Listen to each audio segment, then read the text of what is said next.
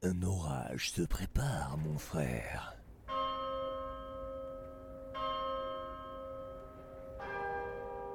La nouvelle de la tentative d'assassinat du roi se répand. Le prolétariat prend confiance. Les bourgeois tremblent. Il ne faudra pas longtemps avant que nous ayons des émeutes. Et alors, une révolution.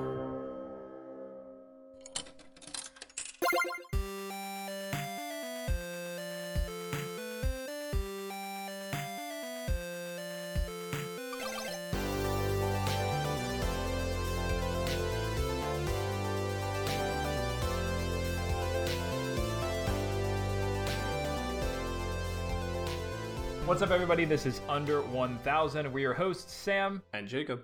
And today we're looking at Aviary Attorney, a single-player courtroom drama set in a version of 1848 Paris, populated by cartoon animals. And if that sounds like it is a straight-up Mad Lib, that's how it feels too.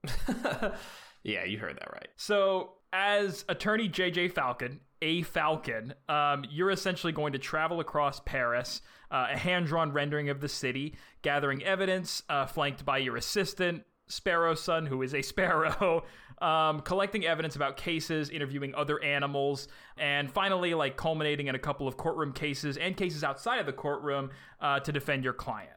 The mechanics of the game will be super familiar to anybody who's played Ace Attorney, although in general, the art direction, everything from the hand-drawn visuals to the writing, which is punny and just self-aware enough, the music done by, or taken from composer Camille Saint-Saëns, and the choice of setting, like I said, elevate this sort of beyond just your typical procedural drama. Yes, so think Ace Attorney. Hand-drawn, charming music in the background. And yeah, beautiful, just piano licks, very, very Parisian. Serenading you on a summer Paris day while you hang out with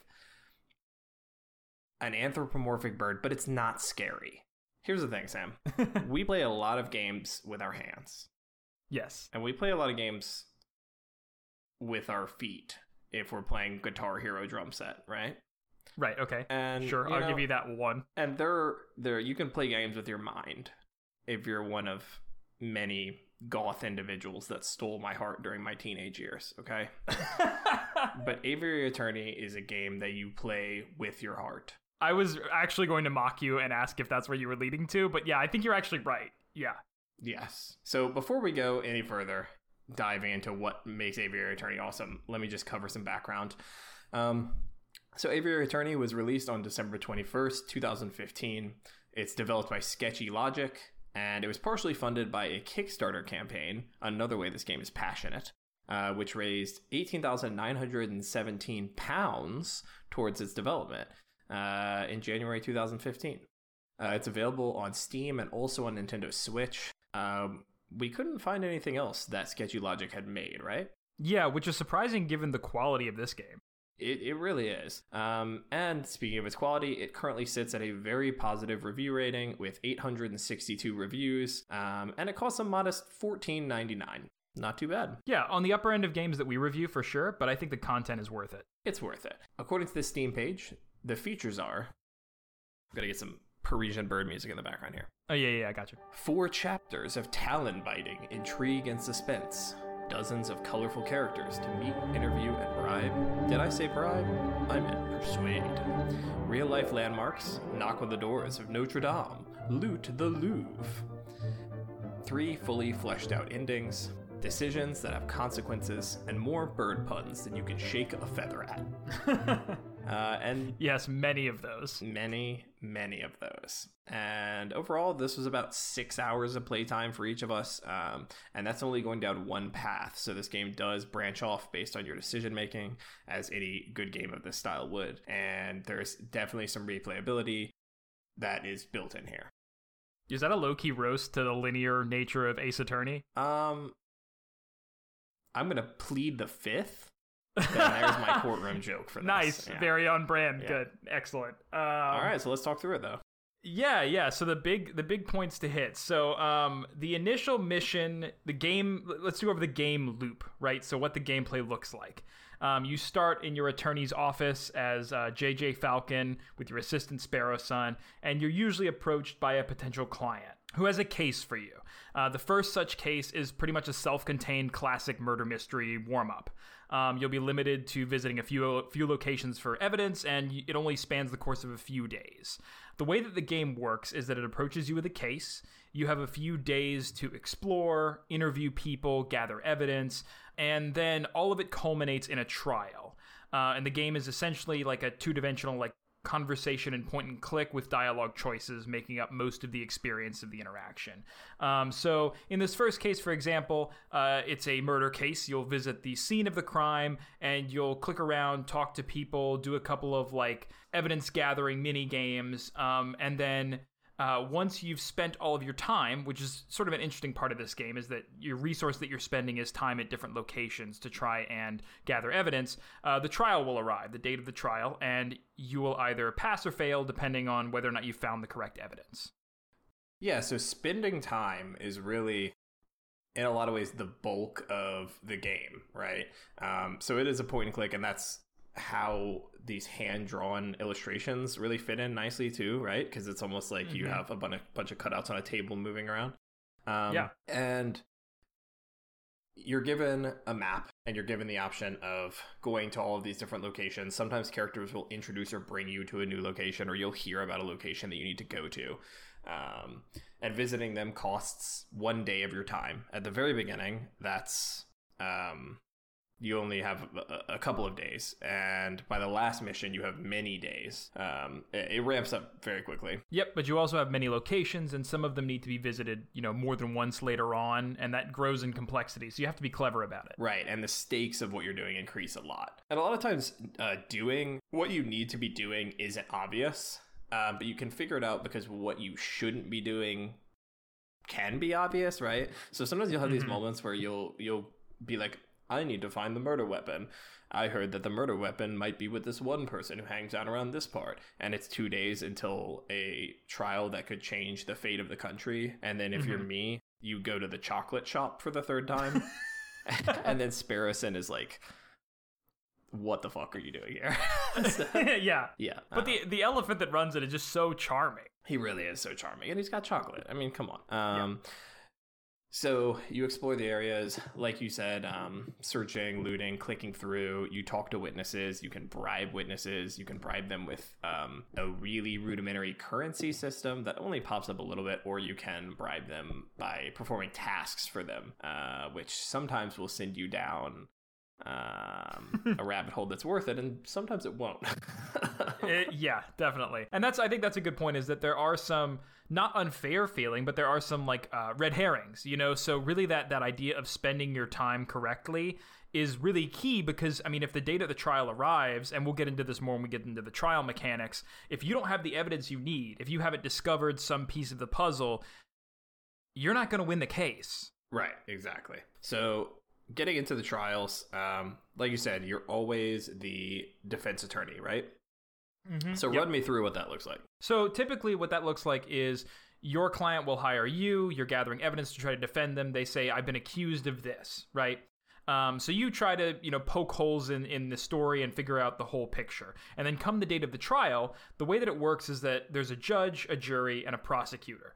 The prosecutor will call a witness, and everyone will hear their testimony, and it's up to you to poke holes in their story and essentially create room for reasonable doubt via cross-examination. Cross-examination. So, basically what happens is the person gives their testimony, right? And it'll be like, I saw this person entering the building, and then when they left in a hurry, and they were the only person in there, and the other person in there was dead. It's one of those types of old-timey. They saw it through their monocle, and they dramatically point. Exactly, yes. And then you have a chance to see a written version. So the game sort of brings up this scroll with their written testimony on it. And there are certain points underlined, usually like dates and times, certain conditions, and you can sort of click through on those, and it'll initiate a dialogue tree, and you can pursue lines of questioning to the witness. And if you do find a big inconsistency, you need to have evidence to back it up. So, for example, if the guy says, I, saw this guy exiting the bar at this time after the murder was committed.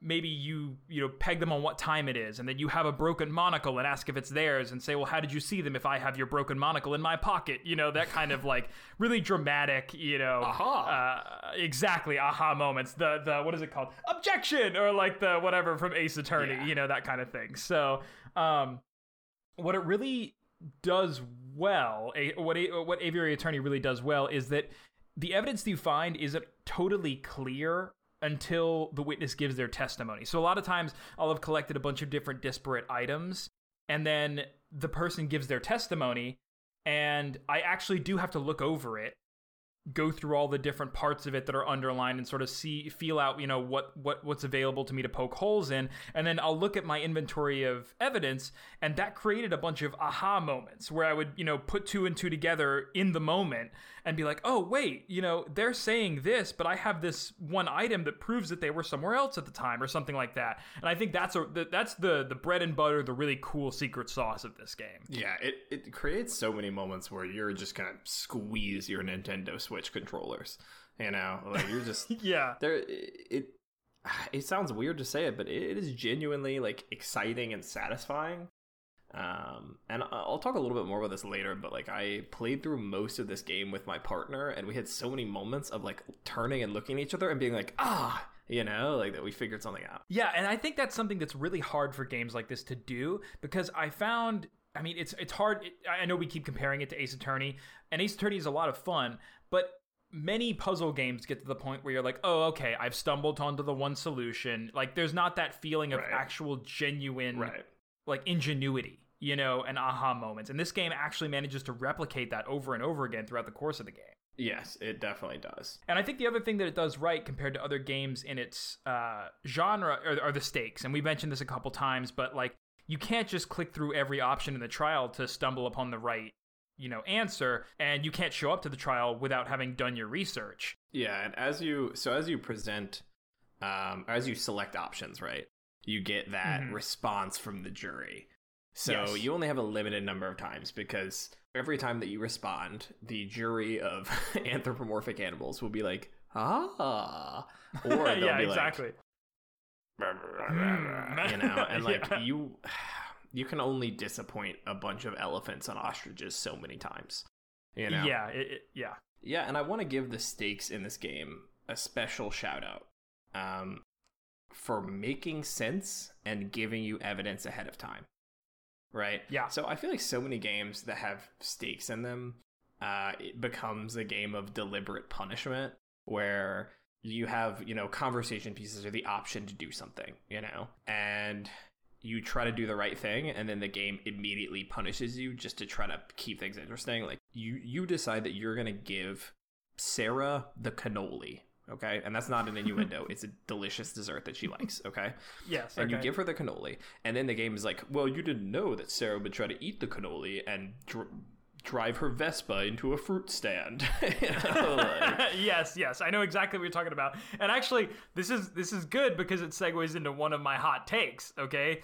Which is that this is why I fucking hate The Witcher, okay? Oh man, we're gonna start on this. It's gonna be a 3.5 hour long episode if we talk about all the reasons that we fucking hate The Witcher. Yeah. Okay, yeah, and it's also going to end our podcast. But real quick, though, this is the thing that bothers me about most games, like you said, that have to have stakes. It's exactly like that. I distinctly remember one of the first missions in The Witcher 3. I tried to help somebody out, and I did something, right? And I wasn't even doing like necessarily the goody two-shoes thing. I just made a choice, and the game very intention was like, you thought it was going to end in this way, but fuck you. That guy's going to end up dead. And I was like, how am I supposed... Like, what are the... There aren't really stakes. You're just fucking with me now. Yeah, they're just fucking with you. And the thing that Aviary Attorney does, right, is it lays all these people, like, these pieces out. So when you do make a mistake and the stakes are high, you're like, oh shit, like, I fucked up. Yes. You're not like, bad things are happening to me. You're like, I fucked up. Yes, exactly. The responsibility is on you, and if you pass, you pass, and if you fail, you fail. Yeah, and it's not just that you cut loose the swamp man on the edge of the lake. That's what you're talking about in The Witcher, I think. And then he like murders an entire bakery full of children or something. I don't know what he does, but it's not good. You know, that sounds like a Witcher thing that would happen. Yeah. It's they all thought they were gonna have croissants that day, and instead they're. Yep. Turns out they were the croissants. They were the croissants, yes. They were the croissants, yeah. And speaking of croissants, we could segue into the level of polish as this game depicts Paris, the city of croissants. Yes. Oh, beautiful segue. Yes. Thank you. So the game employs public domain works that have been adapted to the game, both in its art and music. And the city, obviously, of Paris inspired the game with all of its locations, and you do explore quite a few of them. And characters are actually taken from the caricatures of the French artist J.J. Granville, whose real name is Jean-Ignace Isidore Gérard, which I definitely practiced quite a bit. Specifically, they took characters from his work, scenes of the private and public lives of animals. So basically he just did these series of like animals living day-to-day lives, which is adorable and hilarious. And so the game developers have taken some of those illustrations and made them the main characters of the game, or the side characters or whatever. So the animals are anthropomorphic in his original work then? Yes. Oh yeah, totally. Oh man, everybody must have thought he was a... Yeah. They must have thought he was a fucking weirdo. I mean, the drawings are good. I respect a man who just says, I want to draw birds with cabbie hats on them, and that's going to be my thing. There are great furry artists too. That's all I'm saying. Let's not besmirch J.J. Granville that way. No. I mean, he's a skeleton at this point. But that's true. I guess we can do whatever the fuck we want. I would hate to embarrass him. Yeah, and I also think that this is where the main character's name comes from. The main character's name is J.J. Falcon. And I think that that's not only a shout out to J being a bird pun, but also J.J. Granville. So it's clearly my idea of J-A-Y. For those of you not looking at the script right now. Yeah. So just like, puns layered, laminated on top of one another, like the flaky layers of a croissant. I'll let you have it. Okay. I'll take it. Yeah, and then like we mentioned earlier, the music includes works by Camille Saint-Saëns, specifically the Carnival of the Animals. And Jacob, now, if you're game, I have a mini game for you, if you'd like to play. All right, let's play the game then. All right, so the Carnival of the Animals features themes written, obviously, about different kinds of animals. And I've sent you 3 of these themes. So I'd like you to, give them a listen, and then let's have you guess which animal you think it's associated with. All right, so let's listen to some of these themes together. And these are all animals that appear in the game, is that correct? Yes, right. So that helps you out a little bit. All right. Do I only get one guess, or can I guess as many times as I want? I'm going to give you 3 guesses. All right, as many guesses as I want. Nice. All right, let's go. All right. First one's rolling. Here we go. And give this one some time to, to bloom a little bit.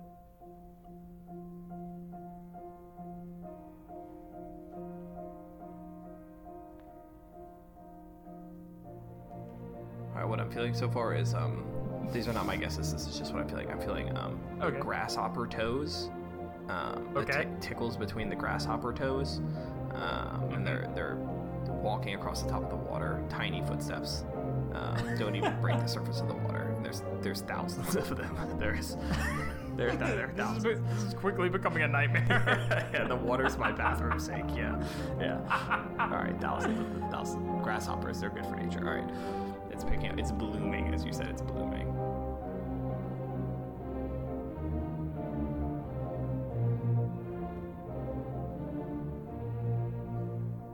Okay, my first guess is going to be that this is going to be it's sexy in like you see someone and they're wearing 3 corsets and a girdle way, so I'm going to guess that it's a swan. Is that correct? Nope. Okay, all right, 2 more guesses. Yep, and listen carefully to the listen carefully. I'll give you a hint after your second guess if you don't get it right. All right. I'm seeing. I feel like this is like what psychics do. Yeah, just pretend I'm a CIA agent asking you, you know, like, where is the Russian base? Tell me! You would just have a blindfold on. All right, my second guess is going to be that it is a young giraffe. A young giraffe specifically? Yes. Okay, I'm sorry, but that's still not correct. Okay. I'm gonna drop the hint now, which is that think about how you would describe this song if the song were running a race.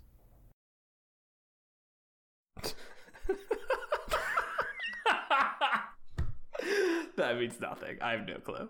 I mean, would you say that it's quick and erratic, or would you say that it's perhaps... it would be the tortoise. Yes, nice. Okay, yeah. All right, that's wonderful. I was really hoping that you would say turtle, and then I could be like, I'm sorry, no, it's tortoise. It's actually a tortoise. Yes, it's Yeah. a tortoise.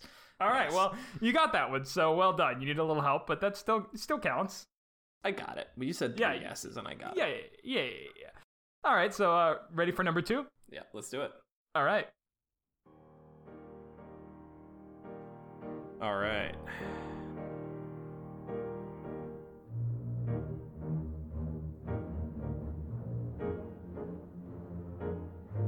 All I'm seeing is a montage of myself just going through the kitchen, every cabinet. Now I'm on top of the stove reaching into the upper cabinets, and now I'm on my knees seeing if I dropped a cookie behind the Windex. Okay, well, this should really help you then. And now I'm in the left side of the fridge, which is the freezer. This is just me getting into the bathtub. Yeah, this sounds like me trying to find my car in a parking lot after I've just had the fucking, like, a pound and a half of vegan barbecue and, like, 8 beers. Yeah. We should cut that out, because that sounds like I'm going to drunk drive, but the reality is I just need a place to sleep. I'm going to leave that in now. All right, so what's your guess? It's the elephant. Ah, nice! Well done. Yeah, it is in fact the elephant, right? Which, I mean, I assume you also knew from the chocolate shop that you apparently visited with most of your days in this game. Most of my days. Just like in real life. Yes. And just in time. All right, so let's move on to the last one. All right, so you've got one. You've gotten got 2 so far. Yeah, you've got 2. All right, so let's see if you can make it a perfect score. I'm already doing better than ball. I did in the 3 trials that occur within Aviary Attorney. So. All right, well, let's close it out. All right. You ready? Yep. All right, number 3, go.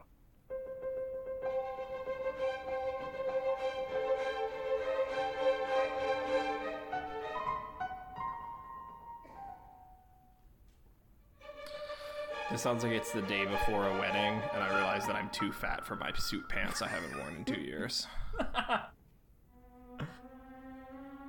It's like me going to button them. Buttons are getting closer and closer, but they're not touching.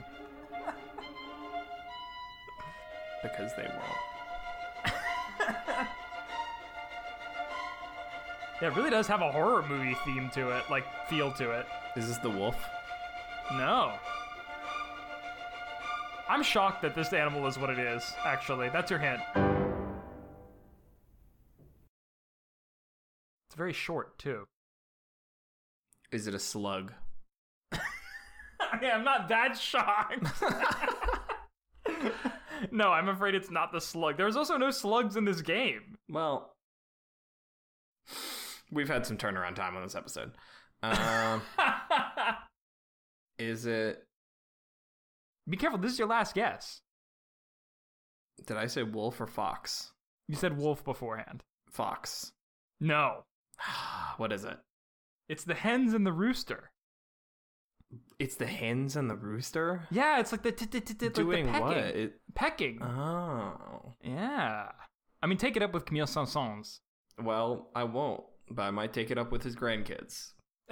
Yeah, I mean, that's your only option at this point. So Yeah. I think you did pretty well. 2 out of 3, not bad. Like I said, better than I did in Aviary Attorney. So Yeah, all right. So now that we've had our little diversion, let's go back to some of the elements of the game itself. Aside from pairing up those themes with the characters pretty exquisitely, I think all of those now, like in retrospect at least, suit their characters in the game.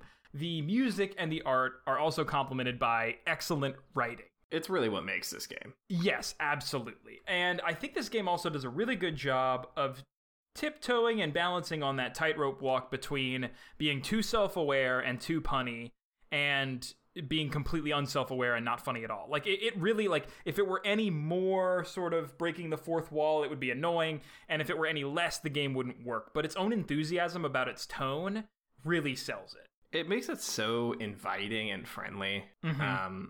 And it makes it enjoyable just to click through. Yeah. In a way that, like, very few games even have good writing.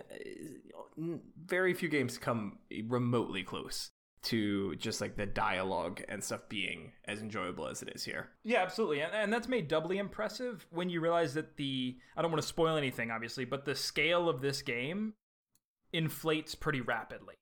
And the stakes, like we mentioned, do get very, very high. So, like, you have this fun, lighthearted, punny writing, but you also have some very serious and very tense moments. And I would say that some of the characters are, like, reminiscent of, like, characters from Les Miserables, where they're archetypes that say something about justice and law and class, you know. And every now and then, like, you'll go back to one of those, like, funny, punnier lines, but, like, it does try to tackle sort of the idea of justice in general, which is a big feat for an indie game, for a game that has as much humor as this does, you know.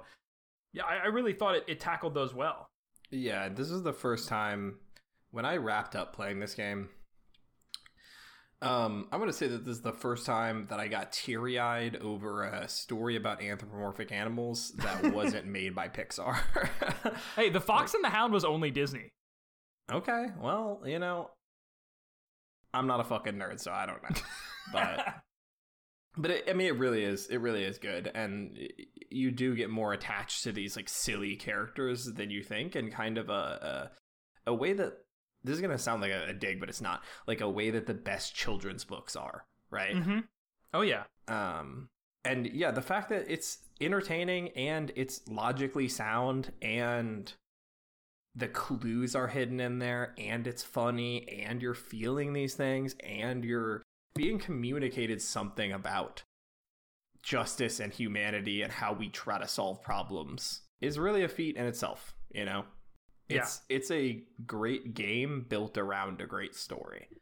It is, yeah, and it's accented with these really cool public domain artworks and things, but I think really what carries it and what ties it all together and makes it make sense, because it would be really easy to lift public domain works and cobble them into something that's kind of entertaining. But really what ties them together and makes them into something completely new and synthesizes them is this writing, and is this attention to detail when it comes to the logic behind not only the cases, but the characters and how they act when you talk to them in certain ways and how you interact with them and what they do at certain decision points. Yeah, and this brings me back to something that I had mentioned earlier, which is that I played through most of this game with my partner, and she is not a gamer, but we played through the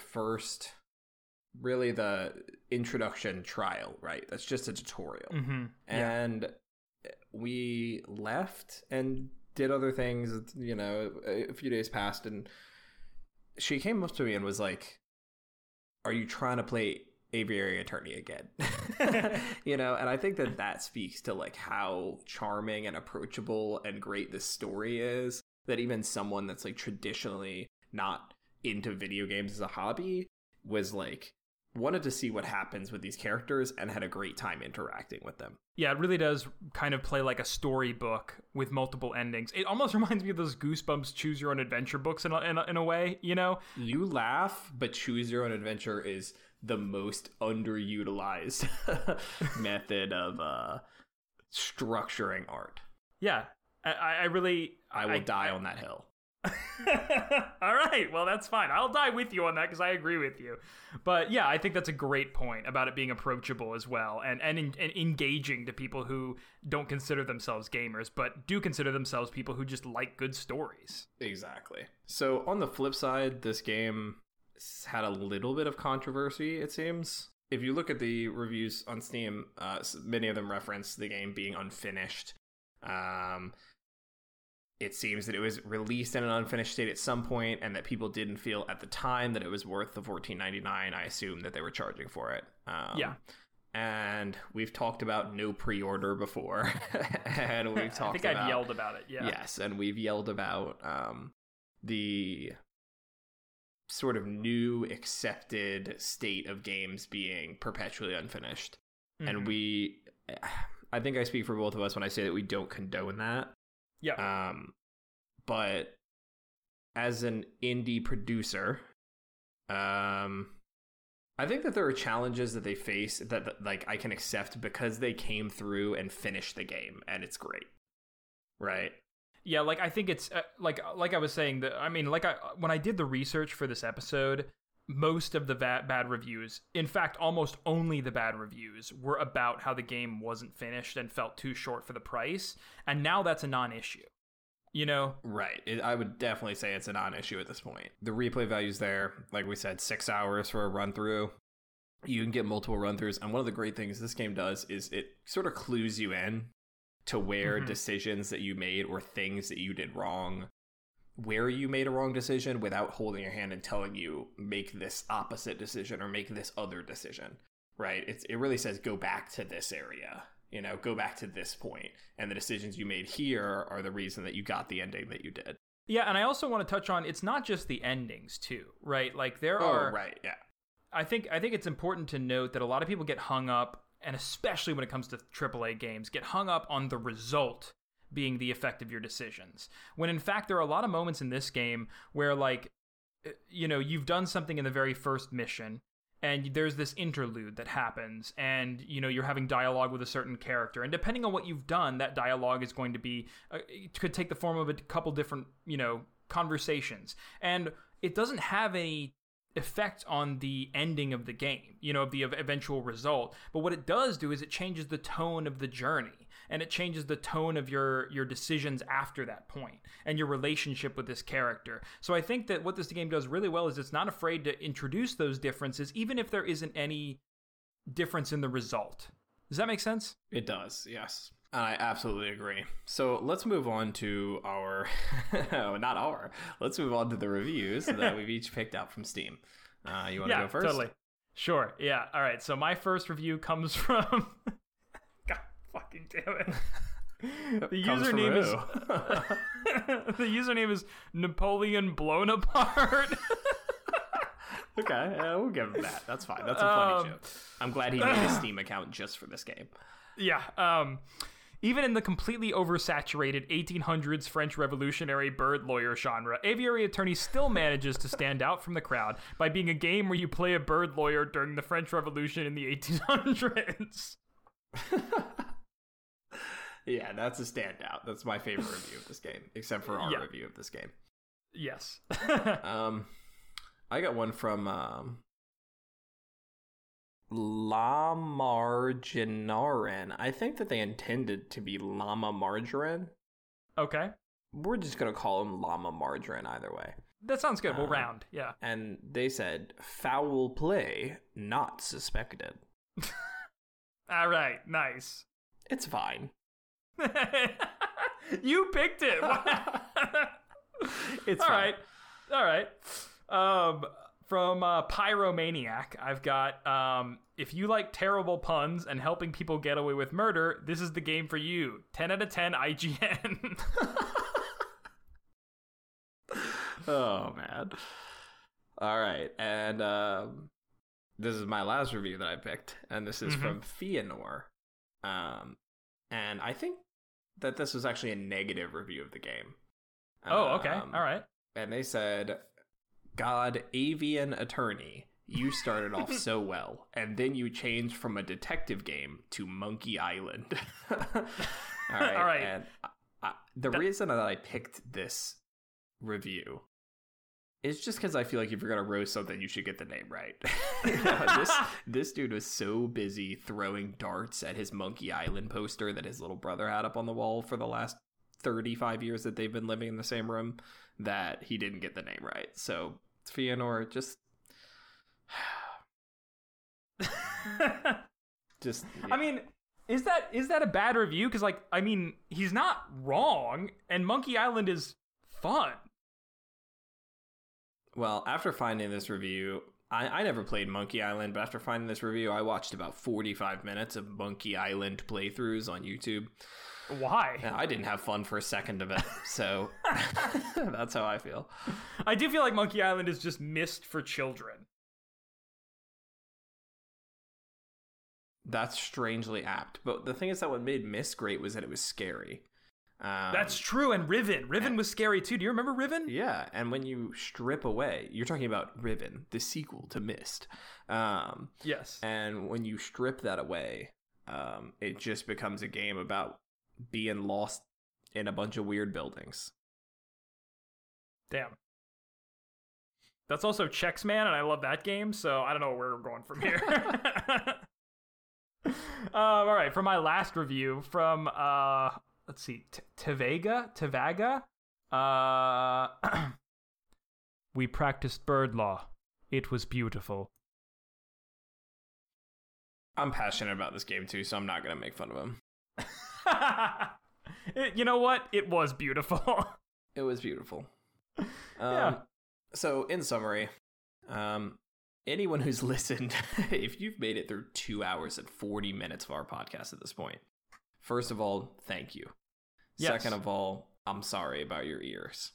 Third of all, you probably have noticed that we have given a positive review with some criticisms to every game that we reviewed. And so we wanted to take a minute this episode to just say that we're here to recommend games that we have a great time playing. And there are games that we play and we don't like them, or we play and they're not ready to be reviewed, and we decide not to review them. But we want this podcast to be a positive thing. We want to be encouraging to creators and people who love indie games and listen to the show and are excited about this. So we're only going to review, if you hear about a game on this podcast, it is only going to be about a game that we loved and recommended.